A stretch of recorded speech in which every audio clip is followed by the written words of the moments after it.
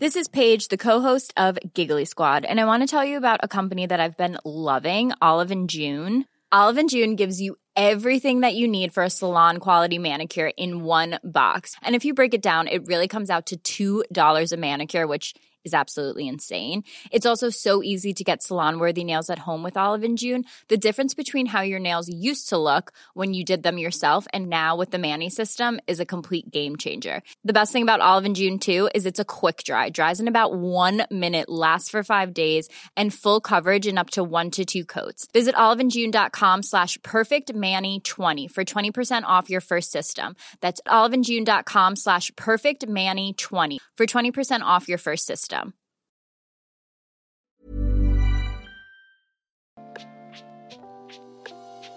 Hey Waffle Gang, I do hope you're well. My name is Mark and today we're checking out some more relationship stories, and if you do love a Reddit story, why not consider hitting that like, subscribe, maybe that notification bell too.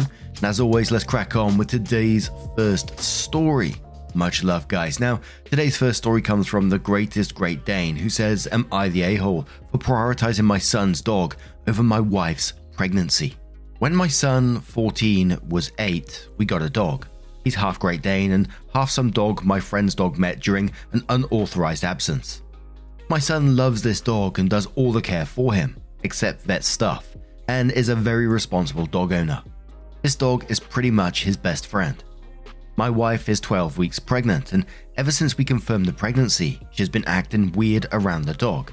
She avoids him, put her hands over her stomach when he is around, and jolts whenever he makes a noise. Today she told me she wants to rehome the dog. I asked her what she was talking about. She says she's been having anxiety that he will jump on her. This is completely unreasonable.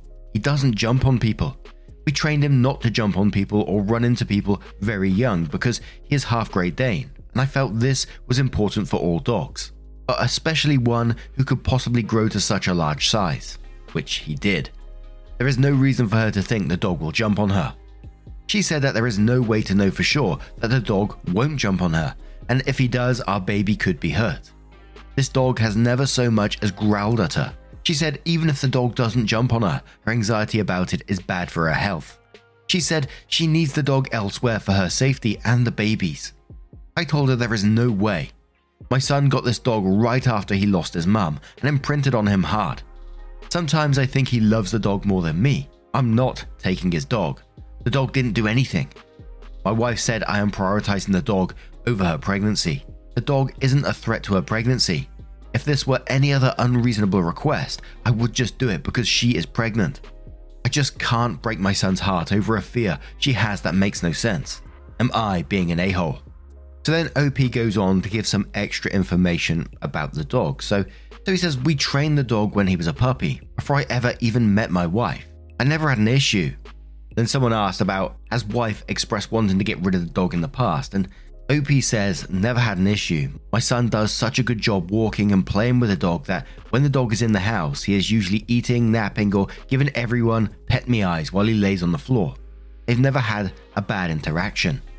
She would pet him if he was right next to her, or let him lick her fingers if she had been cooking and was about to wash her hands. She'd throw something for him if he brought it to her. She definitely doesn't hate the dog. It's my son's dog, so obviously the dog always goes to my son first. But the dog and my wife were definitely amicable roommates up until her pregnancy. Someone asked if the wife is worried about anything else or is changing things, and OP said she changed her diet and some other small things, but most of them seemed reasonable to me, or at least very harmless. Someone suggests to OP that you maybe could restrict which room the dog goes into. OP says he's never been allowed on the master bedroom or guest bedroom, soon to be nursery, so that's not going to change. Logistically, I don't think we can close off any of the other rooms. He sleeps in my son's room, his food and water in the kitchen, which doesn't have a wall separating it from the living room. And then, in response to someone questioning why he didn't say more about his son and wife's relationship, OP says it's kind of hard to describe something as complex as a relationship between two people without generalizing or writing pages and pages. First of all, my son has never seen her as a mother. They met when he was 11, and I introduced her as my girlfriend. And he was friendly with her from the beginning but never affectionate, and that dynamic has more or less been consistent since, even as my relationship with my wife deepened and we eventually got married. My wife and son overall have consistently productive and good interactions. Have they ever fought? Yes. I challenge you to find two people that live together and have never fought.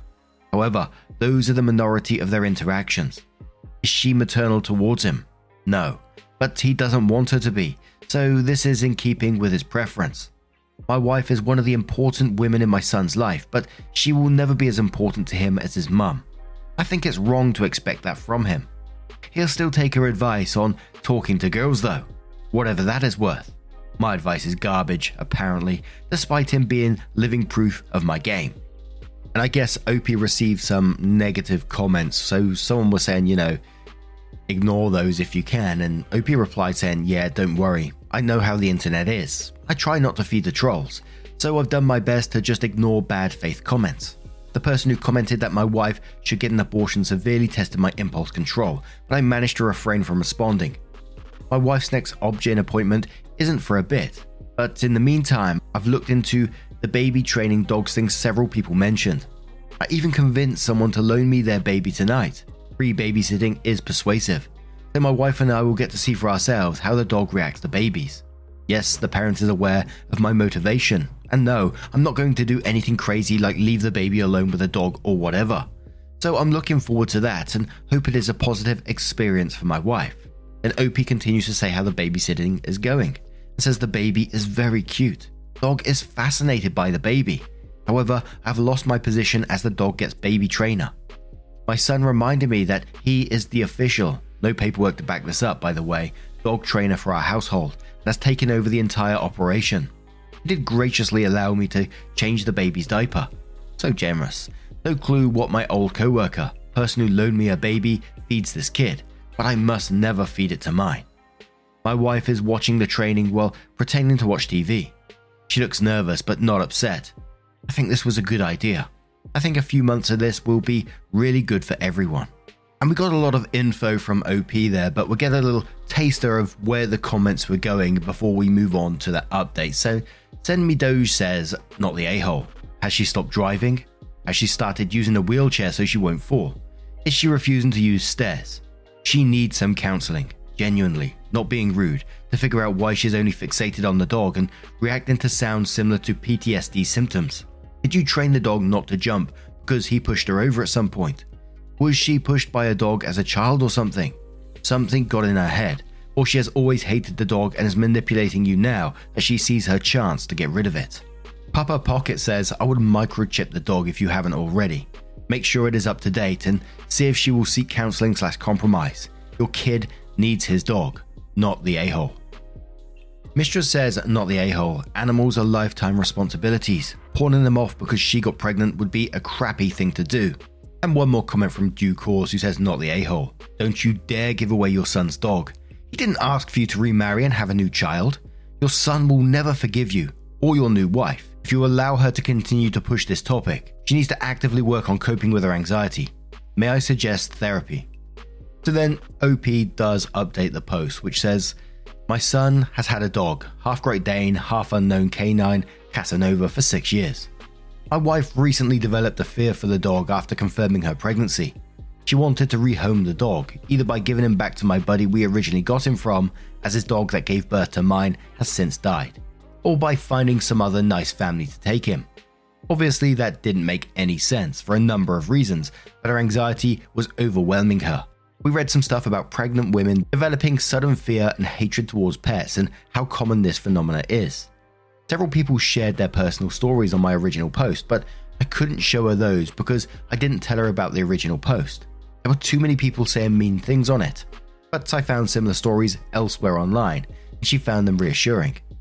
We've been training the dog on how to be around babies. Well, my son is training him. So far, a former co-worker of mine and neighbor have let me borrow their babies for an evening, and both times went really well. So we continue to enforce appropriate baby behavior with the dog.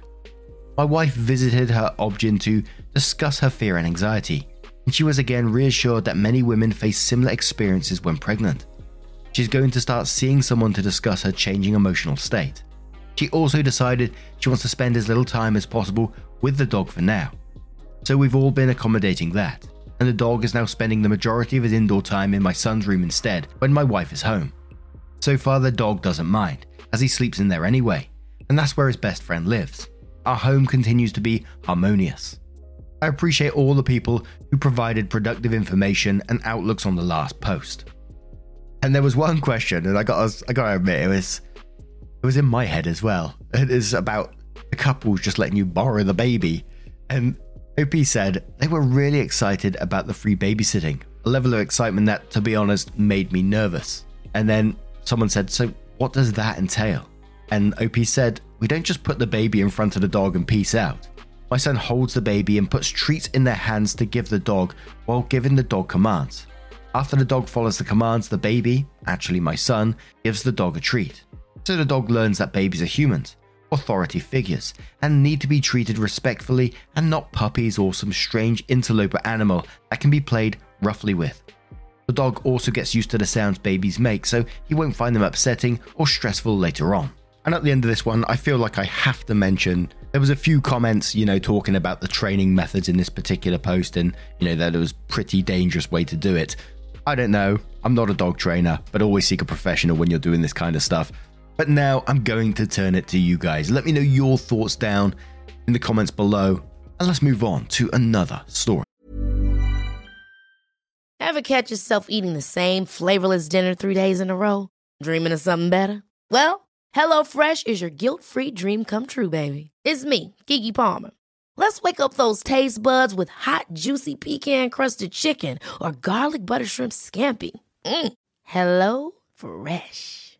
Stop dreaming of all the delicious possibilities and dig in at HelloFresh.com.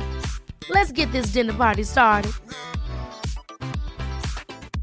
Many of us have those stubborn pounds that seem impossible to lose, no matter how good we eat or how hard we work out. My solution is PlushCare. PlushCare is a leading telehealth provider with doctors who are there for you day and night to partner with you in your weight loss journey. They can prescribe FDA-approved weight loss medications like Wegovy and Zepbound for those who qualify.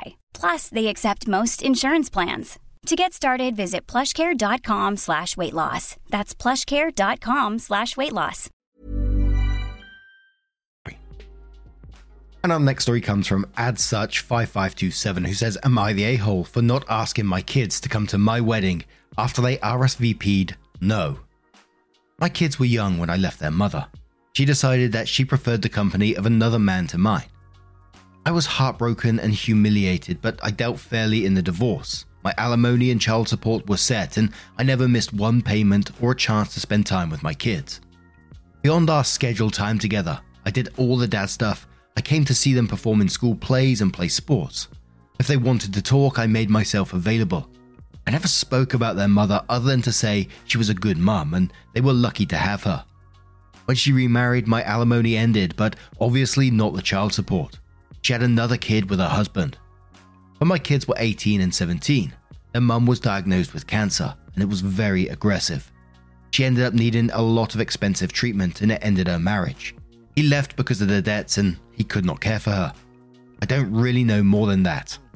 She didn't make it 5 years. I felt bad at the time, but it had nothing to do with me anymore. I had just become engaged to my fiancée. I sent my kids invitations to my wedding. It was just small in my backyard.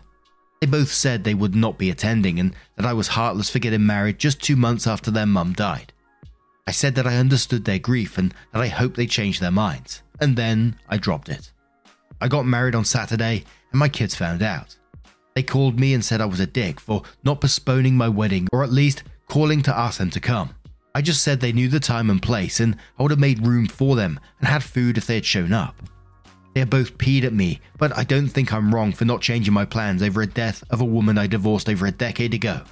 Edit, sorry I forgot and it's important. The invitations were sent before she died. Second edit, my kids are in university. I do not live in the same city as them. From the moment their mum went into the hospice care, I checked in on them every day. Sometimes a call, but usually a text. We didn't always connect, but we did connect. The invitations went out 4 months before the wedding. We planned the wedding to happen over the winter break so my kids and my new wife's children could attend. We saw the kids at Thanksgiving and we had a long cry together over their mother. They sent their RSVP just a few days after their mum passed away. I think that answers most questions. Now, to me, you're definitely not the a-hole in this situation. I don't think you can be. You're not doing this to hurt your kids. You're not doing this to hurt your ex-wife. You're just living your life. And, it's been a decade. And I don't think you can just put your life on hold because of what your ex-wife was going through. I don't think that'd be fair to you. But this does feel a lot like grief to me and what they've gone through. Don't get me wrong. Grief is no excuse. Mental health issues are never an excuse. I get that. But these are his children. 22, 23, yes, but they're still very, very young. And going through what they've been through, what they've faced, watching their mother battle an aggressive form of cancer and deteriorate is just fucking awful. And again, I'm not trying to make excuses for any of it, but I can only try and relate to what I watched my dad go through in his last year with his aggressive mesothelioma, and my mental state and my brother's mental state and the rest of my family and what they went through. And emotions are absolutely all over the place. And I'm not saying this is the case for OP's children, but you're running from place to place trying to get the best care for my dad in this particular situation, trying to get the medication he needs, trying to deal with his needs as well, thinking about his mental health and what he's going through. As his level of care increases, as he's less able to look after himself and getting the equipment he may need for the future, thinking about what's coming in the future or how long is left. I could barely think about what was going on in my own life, my job and my other responsibilities that I had. And I was already grieving before he passed away. Things felt very, very numb. So I think I can understand where they may have been coming from when they initially declined that invitation and possibly being upset afterwards. Again, I'm not saying that's right. I'm just trying to link it with what I went through and the possible thoughts and feelings. They're just all over the place. So whilst you're definitely not the a-hole to me, you've done everything you can. You tried to be there for all your children whilst they were going through what they went through. You sent the invites and they were declined, and you have to move on with your own life at the same time. And I think all you can do is support your children, because I think they're going to need it. Adults or not, grief can knock people fucking sideways. So if it was my kids, I'd definitely be reaching out and seeing what I could do for them and just trying to talk. I think that's all you can do. But again, I don't think you're the a-hole in the situation.